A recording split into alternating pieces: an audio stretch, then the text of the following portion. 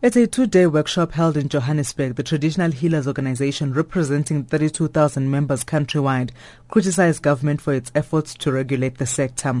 Phepisile Masego is the national coordinator of the Traditional Healers Organization. The regulations that were proposed last year are actually, they're not workable. It's regulations that have been formulated by people that wish to know us. They are very contradictory, they are very controversial. There'll never be regulations of healers. I mean, there's no way that government can ever regulate spirits.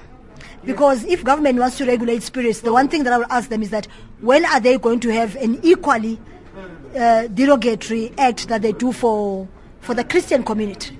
She has accused the health department of failing to consult the traditional healers when the department makes important decisions that affect them. Masego says the Traditional Health Practitioners Act, from which the regulations are formulated, is stale. We cannot, in a progressive South Africa, continue to work with something that is 27 years old, when in actual fact the Medicines and Related Substances Act was very quick to be promulgated into a new legislation which does not talk about traditional medicine, which does not clearly define what traditional medicine is.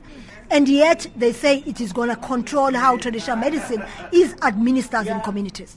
Academic Boyane Tehla from the Northwest University believes it's lacking in the details related to traditional healing and traditional medicine. He says government cannot have an age restriction for people training to be traditional healers, as the calling comes at any age.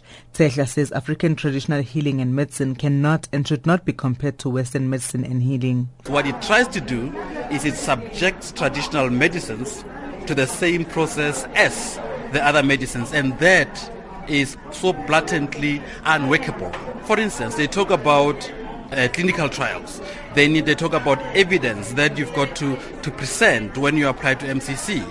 I can tell you now that that process is not going to be easily achievable in respect of the traditional health practice as it is today.